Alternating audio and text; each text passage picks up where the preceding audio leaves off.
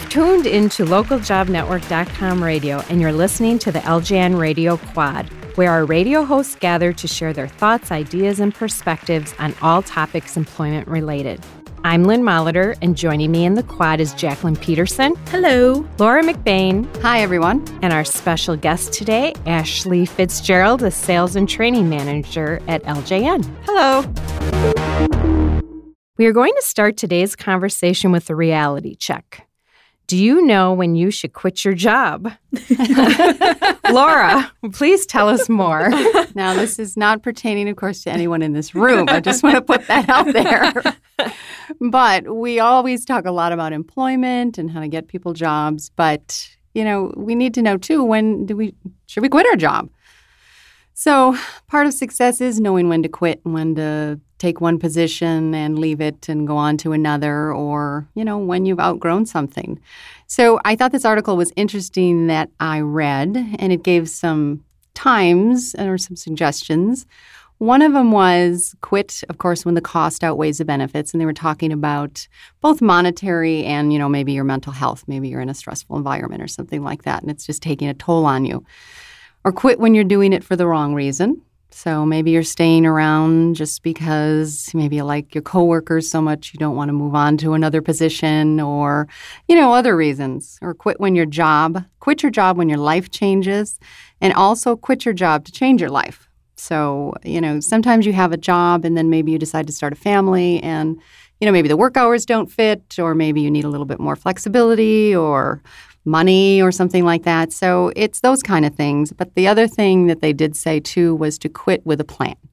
So it's never really a great idea to just quit your job, on a whim, right. Without any idea of what you're going to be doing. But I thought it was interesting to talk about, when do we leave our position? That article actually made me think of one of my girlfriends who a couple years ago had graduated from nursing school.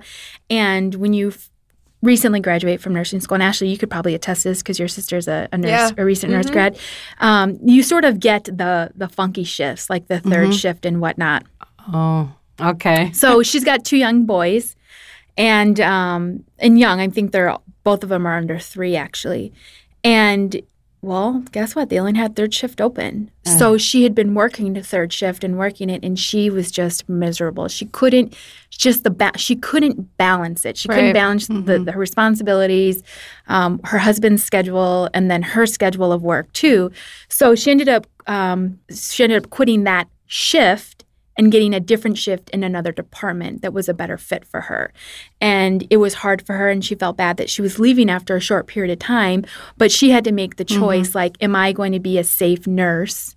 Am I going to be a good nurse if I'm having a really hard time, staying up this late and when I really want to go to sleep? Because she even just said, like, mentally she couldn't give what she knew she was capable of giving. Well, and then her whole life was probably miserable both at work and then at home. Yeah. Right. So she ended up quitting that position, got a new position, different shift, same hospital, different department. Oh, they were happy that the organization overall got to keep her because she's a valuable asset, but she did have to quit. Because it just wasn't the right fit, to your point, as far as, like, the personal needs. And like she said, she'd come home and she'd be like, I'm just not as safe as a nurse as I think I could be because those hours are just, my mind doesn't function the right way. So. And I think all of us like safe nurses. Yeah. We really do. Right. I was going to say, in that profession, it's better to move on to a new position then, especially if you don't feel like you're safe. But I think there's a lot of positions where, just from my experience, I feel like people get really stagnant and don't feel like they can go anywhere else, which leads them to wanting to quit and move on to the next position. But they, like they mentioned in this article, don't want to feel like a failure for quitting. But I think actually in that situation, if you feel stagnant and you feel like you can do better than where you're at this point, it is better for you to move into a new position and think through that. But again, making sure that you have that plan is obviously the best route. Oh, yeah. And sometimes when you're growing your career, that means going from one job to another one. But, you make connections where you're at. So you don't want to leave. But, especially when you're starting out your career, that's what you need to do. You need to take other opportunities. I know that article resonated with me because years ago I was on a work team and, I was in a large organization, so people were transferring. Jacqueline, to your point with the story about the nurse. And I was on this team and I really wanted to be there until the end of our project. And then all of a sudden my team members all started to transfer. And one of the reasons why I stayed behind was because I liked the team and I felt...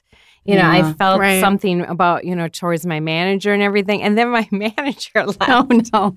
And then it suddenly dawned on me. It's like, I'm staying here for the wrong reasons because everyone else is going to move on and I'm going to be the one stuck behind. So that's not a good reason to stay. No. So. But I like what you said, have a plan.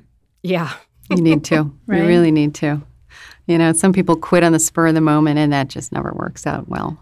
Yeah, that's what we call reactive. Yes. Don't do that. Don't react. There's a tip for you. Don't quit on the spur of the moment. Be proactive, not reactive. But it can be a good thing. Quitting can be a good thing. Oh, absolutely. So our next topic is about Generation Y or millennials, those people in their 20s and 30s who were mostly born to baby boomers and were shaped by 9/11. Ashley, what are we going to be talking about with this one? Yeah, so I've, attended a lot of different training sessions, and I know it is usually a hot topic with some of the baby boomers and just saying, well, how do I relate to this generation? And I think they get, like this article that I had found kind of mentions, they do get put in a box of, being lazy or entitled or tech obsessed and, just wanting to change things all the time. And so, I feel like I have a different view of that. And I feel like there's a lot of really great qualities that Generation Y can bring to an organization. And so I guess I just wanted to grab your feedback overall on what have you experienced in working with this generation? Do you feel like that is a kind of a true statement or, have you had great experiences with this age group, if you will? I think for me personally, it's just about leveraging I don't ever really look at what generation they're from per se. I more so just look at the skills and the talent that they're bringing. I will say, though, that I'll be honest, I do think there is a little sense of entitlement that I've experienced of like it's more, at least my experience has been, it's more of, well, what are you going to do for me versus what am I going to do for you? Yeah. I have personally experienced it, so I can say that. But on the flip side, I love how techie they are because I'm not. And I love to leverage that. And I'm like, oh, teach me this or what should we be doing in this area? So I think it's just a matter of when you have people on your team that are reporting to you, you just have to groom them. And you just have to say, we're an organization that values and this and that and the other. And that might be coming in early and staying late and, working in an office setting versus, working from home and whatever the situation is. But at the same time, they bring a lot of skills too, which is they're quick learners. They love technology. They love being online. They know different ways to connect with consumers that maybe we wouldn't generally speak of. So I think it's just about leveraging that. I have found that each company that I work at, you come in contact with, the younger generation. And it differs every company that I've worked at. So I think it has a lot to do also with the company expectations that you set forth and the type of people that you're hiring.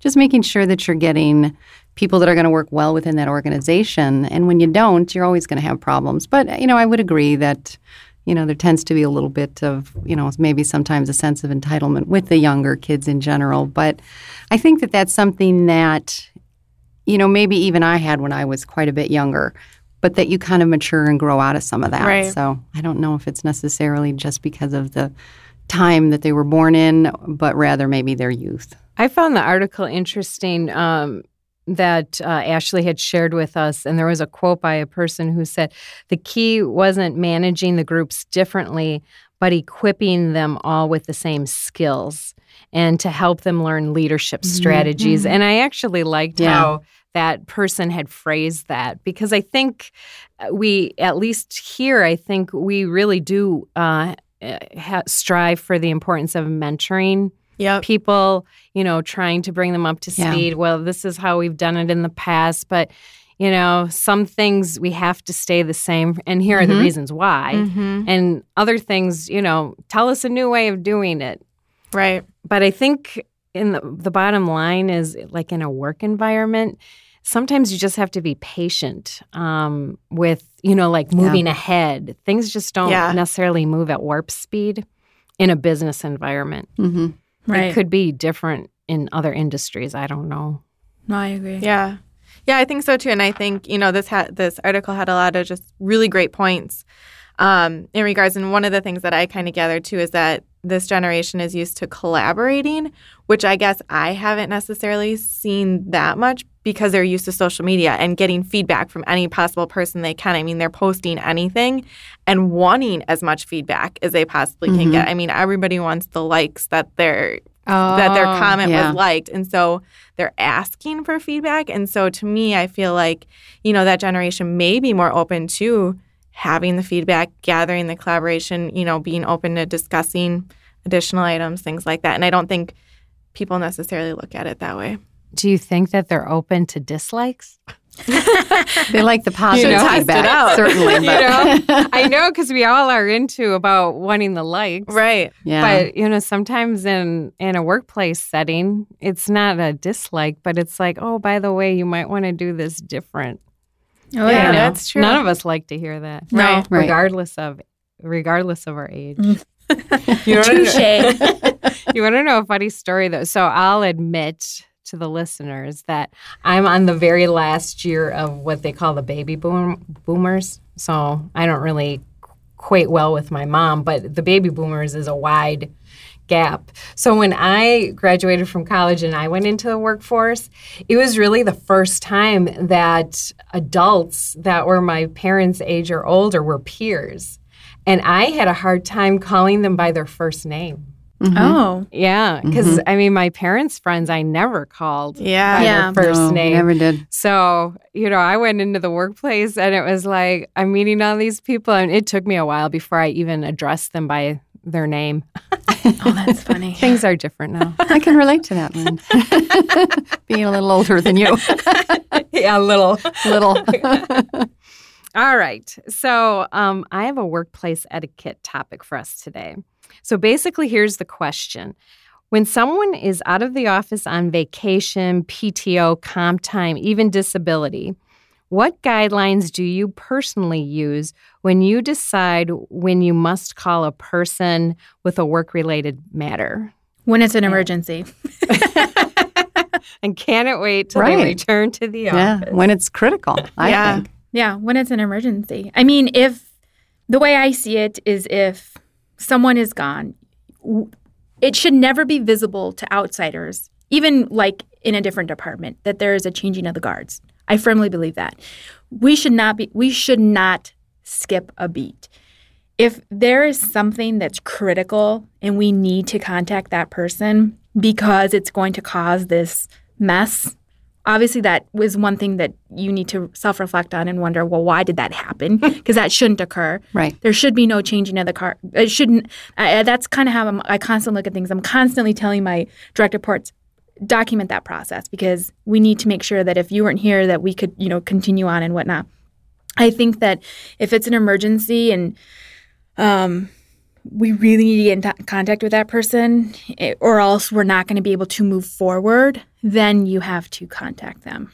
But I can't really... I like that. Mm-hmm, if you can't move forward. Right. Then meaning you can wait till Monday if it's a Friday. Oh, yeah. Right. Oh, yeah.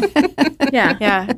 I feel like I've dealt with people that have been a little less patient in regards to that, and they think everything is an emergency. And so I know that one. Yeah. I think, with those things, you do have to set those boundaries, let people know, okay, here's a situation that it's not an emergency, and here's where it would be. And if you can just kind of lay out to, individuals on that, then it might be a little bit easier for them to know when they should be following up with you or reaching out. But I definitely agree that, emergencies only. I used to work in healthcare, and in there's some situations when you're talking about medication and maybe somebody forgot a signature on, did they give a med, did they not give a med? So when you're talking about health and maybe life and death situations, that to me is a little bit more important. But when you're talking about, did you turn in this assignment on time or, a piece of whatever that's missing from, say a report, those kind of things, in this type of a business world, to me, those can always wait. Especially if somebody's on, maybe an extended leave. Maybe they're on, a couple weeks vacation or maternity leaves. Oh, absolutely. Yeah. And, you also get into the guidelines about, are they a salary person versus an hourly person? Because then, if you're bothering them at home, you may need to pay them. Right. That's true. So, you really have to think about that as well. Yeah, I think here everyone is very nice when they are going on PTO or vacation or whatever. And it's like, I'm going to be gone from this state to this state. Here's my phone number if there's any emergencies. And I know Jacqueline and I, we've joked and it's like, I'll text you or whatever. Oh, yeah. But it's like, I would just feel appalled if I'd ever have to really contact you on anything. And I know you would be okay with it. But, it's just something you don't want to cross if you don't have to. Yeah. You just want to appreciate a person's personal time. Mm-hmm. Well, that too, and they might not even be accessible, like near a computer and be able to even help you. So now what are you doing? Now you're creating anxiety for them because now they're aware of whatever the situation is. And then they're like, well, I can't even help you because I'm nowhere near a computer. Right. So now, until I get home, I'm going to have this gnawing at me. So that's also another thing that I think listeners, you got to pay attention to is when I call this person, I'm taking a gamble that they might not even be able to help me, and now I might get extra. You've ruined their vacation, Now you're creating a bigger scene because now you're getting constant phone calls. Keep me updated. What happened? Were you able to talk to so and so, and were they able to get it for you? And and it's just true. So you got to think about that. You got to think ahead. That's a good point. Yeah, you could get more than you bargained for. Yeah. Absolutely. Okay, listeners, beware of that one. So, Jacqueline, you are going to bring the quad to a close with our final topic of the day. I think this is the first time I've ever really closed. I'm kind of excited. I'm a closer. We are an organization that, let's be honest, we have our fair share of happy hours, and we do enjoy them. And it's just a really great opportunity for people to hang out, get together, and just enjoy each other's company outside of work, have some appetizers, some pop, and whatnot, and just relax. But I just wanted to know, what tips and advice do you guys have for our listeners out there who are maybe attending their first happy hour with an organization? Because I think sometimes when you think happy hour, you think, oh, wild and crazy, let's drink a lot of alcohol. And for me, that's not the case. I'm not going to happy hour to get a full dinner and get my margaritas in. I'm not. I'm going there to enjoy it. But you guys laugh. Right. But there are people who think like, I'm getting wild and crazy and I'm going to eat my dinner and I wanted to know what your thoughts and maybe tips that you can provide or best practices to our listeners out there, how to handle yourself appropriately when you go to a work outing. What is it? But more importantly, what is it not? Personally, sometimes I'm not a big fan, depending on how you handle it, but I think if you're going to have a happy hour, which includes alcohol, I think you need to provide enough food so that people don't get silly. Because especially if you're doing it after work, people maybe haven't eaten. Yeah, right. So, I know that even if I have something at noon, which I forgot to do today, by 5 o'clock, only get I'm one tonight. Really hungry. So if I were to drink an alcoholic beverage, that would totally go to my head. So I think that if you're going to have alcohol, you really need to provide some food. And like Jacqueline said, even if it's appetizers, just make sure that there's enough for everybody and people aren't drinking more than they're eating. And you never want to get silly at those things and say something that you really wouldn't have said during the workday. Yeah. And I think as leaders or, if you have a team, it's important to address those things previous to going to a happy hour because, like you said, Jacqueline, there could be first-timers going to these happy hours and they just may not know what the etiquette is and would be afraid to ask potentially what the etiquette is. So I think, if you do have people reporting to you or, anything in that situation, it would be important to just let them know, okay, here's what the etiquette has been in the past and be sure to follow that and not to get too unruly, of course. And, but yeah, I think for me, happy hours are, about getting to know new employees and people that you may not communicate with on a daily basis. And to do that, you don't really need anything else but an open space to talk. Do you have like a limit on how many drinks, alcoholic beverages one should have? Because I know a lot of times people go and they'll just get a pitcher because it's just, it's bulk, it's more cost effective and whatnot. Any thoughts on how many? I mean, I would never go over 2, but I would probably sip 1 drink while I'm there if I'm having an alcoholic beverage, and that would be it. I think you just have to, yourself, try and maintain professionalism. I mean, you can still have fun without, you're still not out with your group of friends. No, you're not. And if you're in a situation where you have to drive home, you have to remember that. I know in some of our other offices, they take public transportation. So those happy hours tend to be a little different than the happy hours in this office. There's a lot of food and a lot of drink. But yeah, I think there's just that whole drinking driving thing that you have to remember too. All right, and then the last question I wanted to ask about this is, again, for our listeners out there, I don't think that they think about this really, is that obviously the company's putting it on, the company is paying for it. What's the proper etiquette to thank the host, the hostess, whoever, for putting this gathering together and saying, hey, thanks for the opportunity to, mingle with the colleagues? I think it's always good to thank whoever's organizing it. Our company is smaller, so, the owner actually comes with us and everyone knows him. At other organizations, I worked at a mutual company, so it was owned by the policyholders. But there was still a manager there. There was still a person who organized it. And it's always nice to, to thank people at the end. Or if, if it's a big gathering and you can't thank the person at the end, send them an email the next day and say you had a good time. But that is important, right? Oh, right, yeah. absolutely. Yeah. I think anytime you go anywhere social, you acknowledge the people that, whether it's to someone's home, you're always thanking them. I think that's just normal etiquette. All right. Oh, another good one. So once again, we've given you some food for thought and some helpful tips as well, hopefully. If you would like to suggest topics for discussion on the LJN Radio Quad, send a message to ljanradio@localjobnetwork.com. Tell us how your company collaborates well with Generation Y. For Jacqueline Peterson, Laura McBain, and Ashley Fitzgerald, I'm Lynn Molitor. Thanks for listening.